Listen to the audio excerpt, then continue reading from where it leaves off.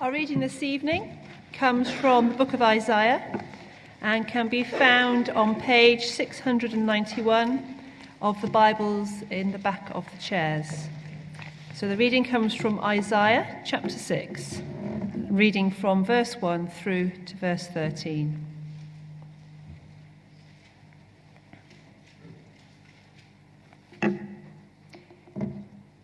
In the year that King Uzziah died, I saw the Lord seated on a throne, high and exalted, and the train of his robe filled the temple.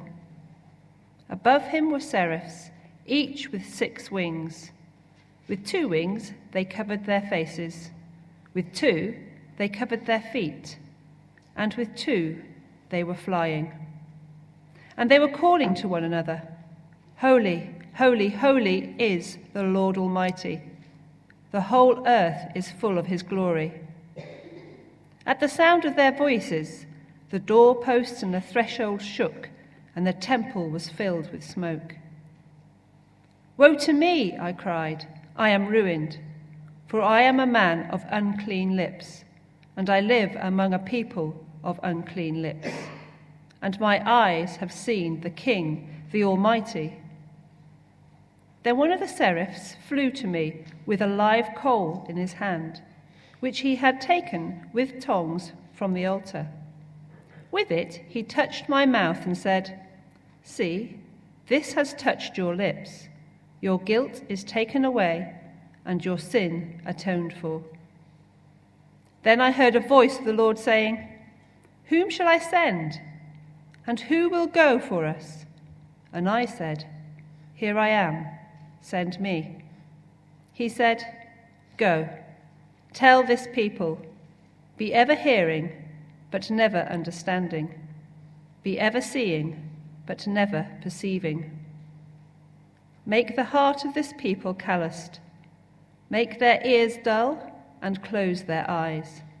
Otherwise they might see with their eyes, hear with their ears, understand with their hearts, and turn and be healed." Then I said, "For how long, O Lord?" And he answered, "Until the cities lie ruined and without inhabitant, until the houses are left deserted and the fields are ruined and ravished, until the Lord has sent everyone far away and the land is utterly forsaken. And though 1/10 remains in the land, it will again be laid waste. But as the terebinth and the oak leave stumps when they are cut down, so the holy seed will be a stump in the land." Well, thank you, Clive, for that introduction. I think. I can't remember any Italian. It's probably appropriate because we're looking at, we're going back in a bit of history into where Isaiah started from. So we're going back to the beginning of Isaiah's story today. But I don't know about you, I always like to look at the end of a story to see whether it turns out well or not. And if it's not a very good ending, then sometimes I don't think I'll bother with reading the book. Well, if you look at the end of Isaiah, if you go all the way to chapter 66, it doesn't actually finish very well. And anyone that tells you that it doesn't matter how you live your life, because God is a loving God and it'll all be all right in the end, he'll look after you. Well, that isn't the way that my Bible reads. And if you read the end of Isaiah's book, you'll see that it isn't the way that Isaiah's book ends either. But towards the end of his book, at the beginning of chapter 66, this is what he says the Lord says. The Lord says, "This is the one I esteem, he who is humble and contrite in spirit and trembles at my word." Now, let me pray for us as we listen to God's word this evening. Lord, would you enable us this evening to be humble and contrite in spirit, so we can hear you speaking to us from your word and obey you. In Jesus' name we pray. Amen.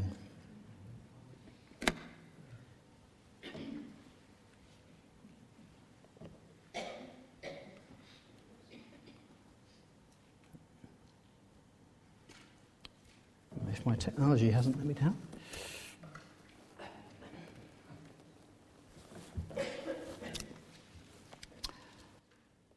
According to J.C. Ryle, our Christian doctrine is useless if it is not accompanied by a holy life. It's worse than useless. It does positive harm. And he goes on to tell us why he thinks that's the case. He says that our lives are like a silent sermon, which all can read.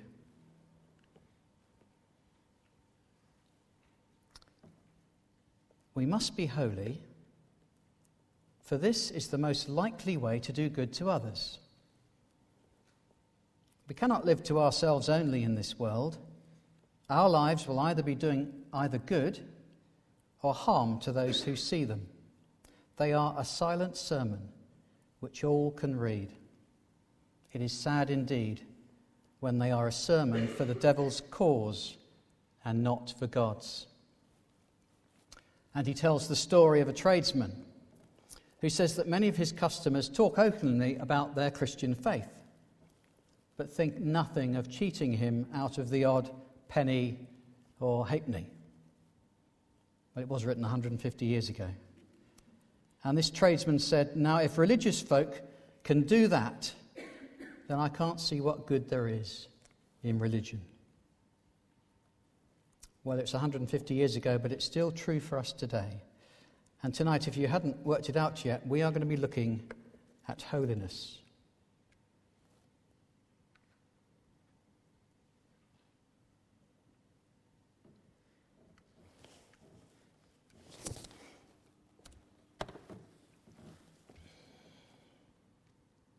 If someone asks you what God is like,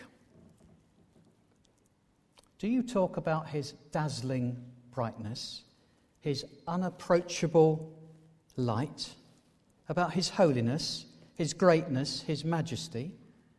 See, Isaiah sees God and his glory filling the whole earth. And the seraphs call to each other, holy, holy, holy. And Isaiah knows he's in trouble. Well, we saw in the last couple of weeks at the start of his book, chapters 1 to 5, Isaiah tells the people that they're in trouble for abandoning God. They're on a slippery path, living for the foolish idolatry and pagan practices of the surrounding nations. Judgment was coming. A day of reckoning was due. Turn back to God and his ways, or you face disaster. What a way to start your book. But now in chapter 6, Isaiah gives his testimony, his story of what happened when he met God. He tells them, I don't really enjoy being a man of doom and gloom. I'm not trying to make a name for myself. No, God sent me. Let me tell you the story of how I got this message. And it's not the usual conversion story, is it? Do you remember where you were when you first realized that you were in trouble with God? I can see quite clearly where I was. It was in a big marquee tent on the banks of the River Wye. And someone was explaining to me the gospel. Someone was explaining why Jesus had to die on the cross. And I realized that I was a sinner in need of a rescue. Well, Moses heard God speak to him from a burning bush. Saul saw a bright light and heard Jesus speak. But for Isaiah, he gets to see Almighty God in his glory. Whatever it was for you, the moment that you face the facts of your life and you face God is a life-changing moment. If you're following the outline on the service sheets, we are still on the first one. God is holy, I am not. And that was Isaiah's experience. And of course, it's our problem too. God's holiness is such a contrast to our lives. We immediately see that we don't match up. Did you notice that although Isaiah sees God, he doesn't actually describe what he looks like? Instead, he tells us things about him. His position, his glory, his greatness. He's high and lifted up, seated on a throne, his kingly robe filling the whole temple, and the seraphs, which translates as burning ones. They hide their faces and their feet from him. They don't look at his brightness. They don't even stand in his presence, but they surround the throne with their hymn about God's holiness. Let's read it again from verse 1. In the year that King Uzziah died, I saw the Lord seated on a throne, high and exalted, and the train of his robe filled the temple. Above him were seraphs, each with 6 wings. With 2 they covered their faces, with 2 they covered their feet, and with 2 they were flying, and they were calling to one another. These burning ones, these seraphs, are so mesmerized by God's holiness that they're calling to each other. And the tense of the verb means that they are continually calling to each other around the throne. They are totally caught up. Holy, holy, holy is the Lord Almighty. The whole earth is full of his glory. And at the sound of their voices, the doorposts and the thresholds shook, and the temple was filled with smoke. God is 3 times holy. Of course, we know why that is. It's God's nature. He is Father, Son, and Spirit, one God who is also 3 persons, each equally God and each equally holy. Now, the Hebrew word for holy that the seraphs cry 3 times is quite hard to pin down. It could mean bright, meaning God's shining moral purity, or it could mean separatedness, that he is above, beyond, outside of anything else in creation. He is creator and therefore separate from and brighter than anything he has created.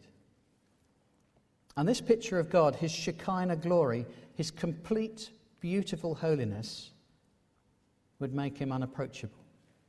The seraphs hide their face, and at the sound of their voices, the doorposts and the thresholds quake. The entrance to God's presence is a fearful place where you daren't go.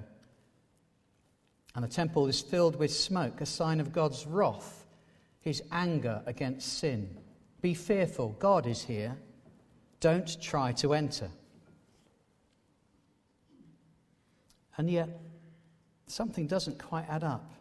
If God is so unapproachable, why would he show his glory on the earth? Why not stay in heaven and hide his glory away?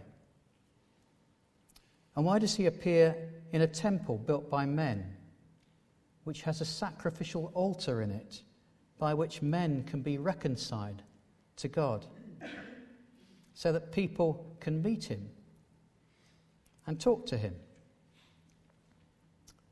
Well, we know the reason, of course. It's because this glorious holy God, our God, who is light inexpressible and holy beyond our understanding, is also our loving Heavenly Father, and Jesus, our rescuer, and the Holy Spirit, who changes us as we live our lives in Christ. Our God is not remote.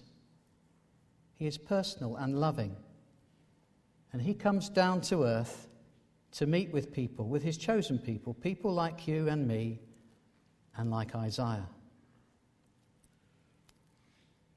But I wonder how much Isaiah knew at that moment. This is only chapter 6. By the end of chapter 66, Isaiah goes on to tell what Jesus would accomplish 700 years later.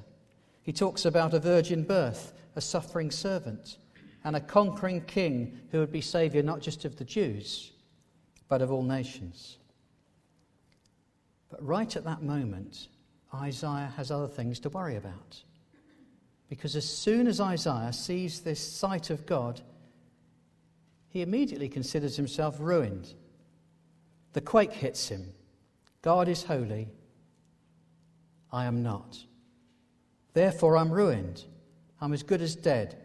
God's total moral purity cannot be tainted by someone like me. And for Isaiah, this was a nightmare scene, which happened in the very year that the old king, King Uzziah, died. Now, he was a long-reigning king. He reigned for over 50 years, and he was a good king. At least, he started well. But his life ended badly. Like so many men in powerful positions, he forgot who he was. He forgot his responsibilities, and he did something foolish. He went into the temple where he was not supposed to be, and he was punished by God with leprosy, which in those days meant that he was banished. He was cut off from public office, and he lived the last 10 years of his reign in obscurity. And when he finally dies, it seems like the hopes of the nation have died with him. They're all turning away from God, as he did. They're all turning to idolatry, and they're heading for defeat. So what a year it would be. What a time for Isaiah to be there face to face with God in the temple. Holy God, seated on a throne, a perfect, holy king in all his glory. He shouts, "Woe to me, I'm ruined, for I'm a man of unclean lips, and I live among a people of unclean lips. And my eyes have seen the King, the Lord Almighty." The word for ruined means to be silenced, like the silence that comes following disaster or death. He can't talk his way out of this one. He can't do anything except admit his guilt. Well, as you read through Isaiah, you'll see that he will go on to warn the people, saying, "Woe to you." But first, before he can do that, he must realize his own predicament, his own sin. God is holy. I am not. Woe to me. Can you imagine what he was thinking as the seraph took a burning coal from the altar and touched his lips and said his guilt was taken away. His sin was atoned for. Can you imagine what it's like to be thinking that you're a condemned man, to being told that it's all good now?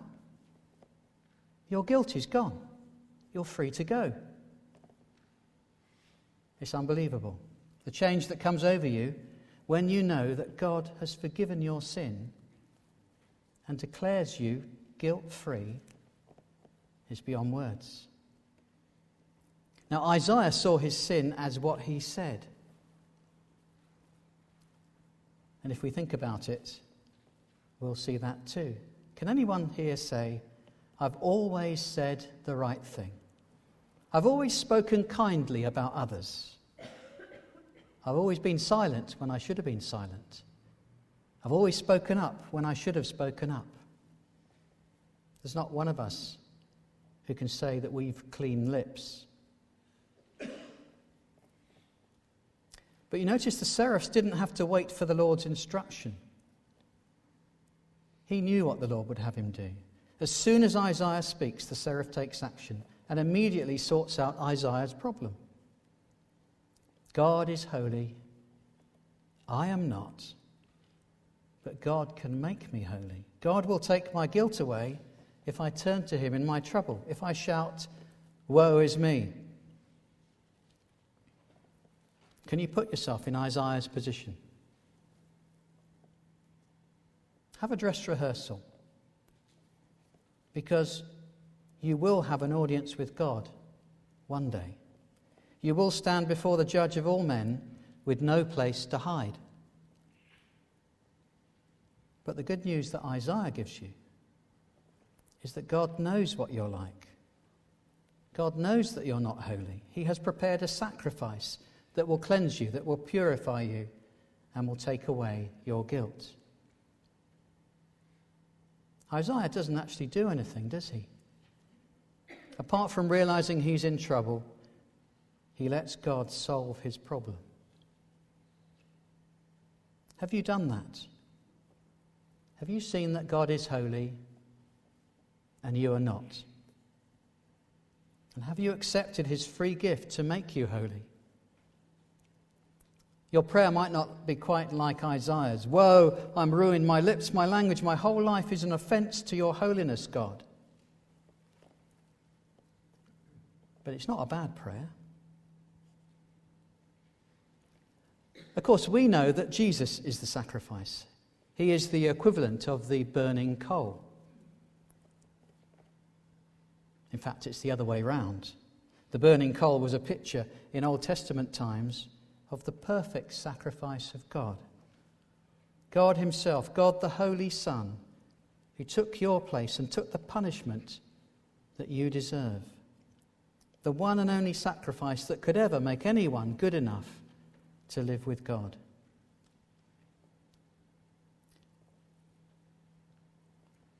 Then the Lord asked the question, who will go for us?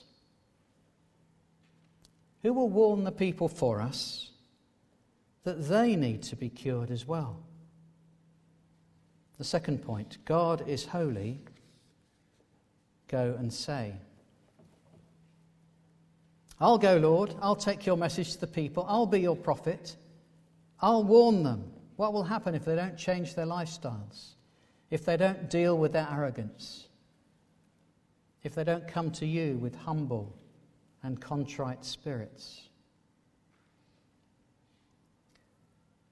Now, I don't know what you expected to happen when you first started following Jesus. But I hope no one misled you into thinking it would be an easy life. Isaiah was told that the people won't listen. They won't change. In fact, the more you speak, the more hardened they'll become. Have you found that? That once someone has set their heart against the gospel, every time they hear another message, they seem to get even harder. Oh, that there's some way that we could open the eyes, unblock deaf ears. But it's not that they don't see or hear.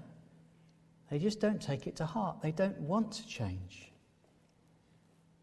How difficult to speak the truth when you know that no one's bothered. How did he do it? How did Isaiah do it? He used to go and speak clearly and carefully to warn the people, fully knowing that they won't change. He didn't appear tempted to ask the Lord for a different job. Could you send me somewhere else, Lord? Somewhere where the people will appreciate what I say and actually take your advice. No, he simply asked the Lord, how long? How long will this state of affairs continue? It's not hopeless. I know you have a plan, Lord, so tell me, Lord, how long? And the dreadful answer comes. Until everything has been destroyed and all the people taken into exile. And even then, though a tenth of the people will remain in the land, you'll still have to wait until the whole land is laid waste. But, and it's generations away, but from the debris of the land, from a fallen oak tree, a stump, a seed will remain. In 2 weeks' time, we'll return to the little shoot that will spring up from this remaining stump of the people of Judah. Well, Isaiah did go. He did warn the people. And the people did get worse. But through his book, this remarkable book, we can read of God's plan for the whole earth. 66 chapters that are almost like the 66 books of the Bible that give you the complete story of God's plan for mankind. Isaiah was one man who turned away from a godless lifestyle, the lifestyle of the people that he lived with, who acknowledged his sin to God, who received forgiveness, and who went on to walk with God and show what a life of holiness looks like. But let's finish with some application. For example, how do you talk to people about what God is like when they don't even believe in him in the first place? How hard is that?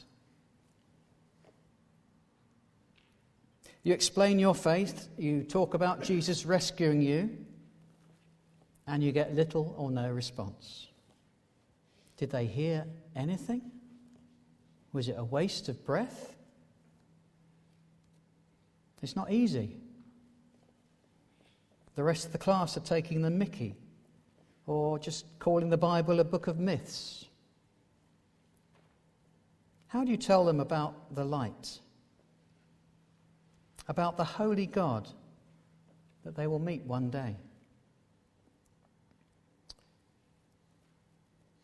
Well, here's an example for Cypher to talk about later this evening.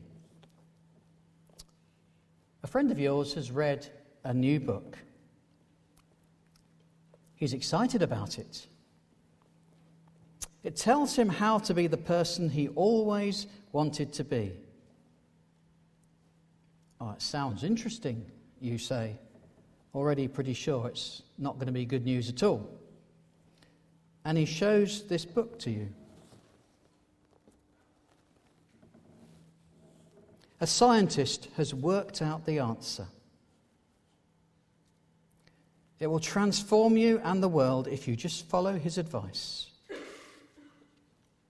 Now you're really concerned. And you know this is wrong, but it sounds like good news. What is it that gives it away? What tells you it's bad news? The book claims to be the answer to poverty, world wars, and general bad stuff. It's called Freedom, the End of the Human Condition.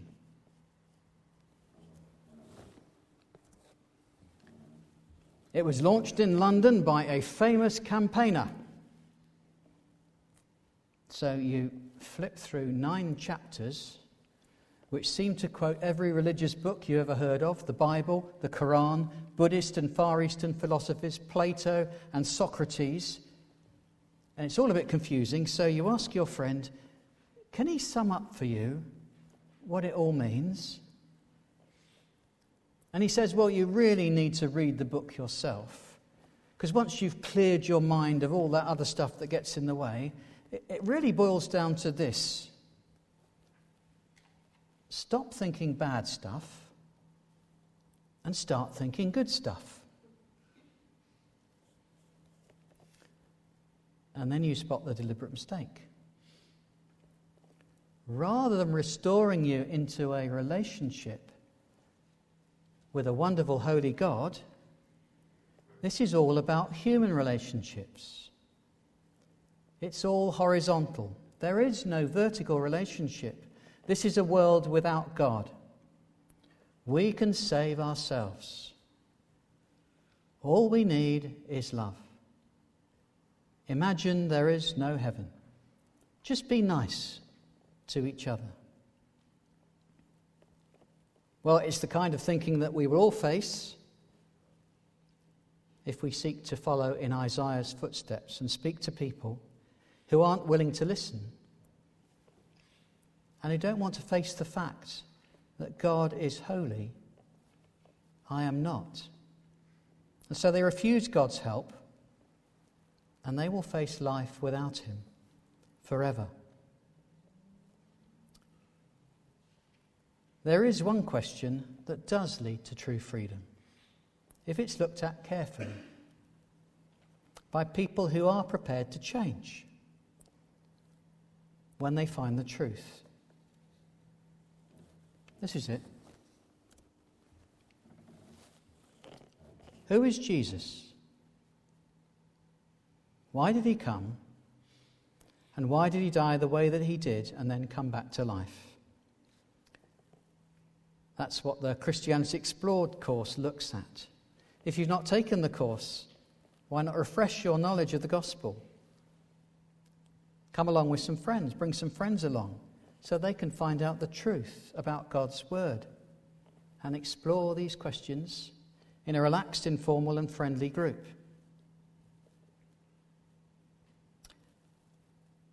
Well, for a talk on holiness, I've hardly scratched the surface. If you want to dig deeper, I recommend J.C. Ryle's book, Holiness. First published in 1879. It's timeless wisdom for a godless age. And the first 3 chapters in the book on sin, sanctification and holiness are worth their weight in gold. The Kindle version is under £1. Paperback bound £6. Bishop Ryle talks about practical holiness. And if you want some help with the nitty-gritty, I think Tim Chester is your man. I don't know anyone who writes better about the day-to-day things that you need to do in life to live holy lives. The Busy Christian's Guide to Busyness is excellent. It's all about practical godliness. And finally, if you're looking for something even more searching, there's a whole book of the Bible that tells the story of Job. Job was so good that God boasted about him to Satan. He said to Satan, "Have you considered my servant Job, that there is none like him on the earth, a blameless and upright man who fears God and turns away from evil?" Well, if that isn't a definition of holiness, a blameless and upright man who fears God and turns away from evil. It's a remarkable story of a man who refuses to give up on God despite a really tragic life. He chooses right and rejects the wrong. Let me lead you in a prayer about holiness.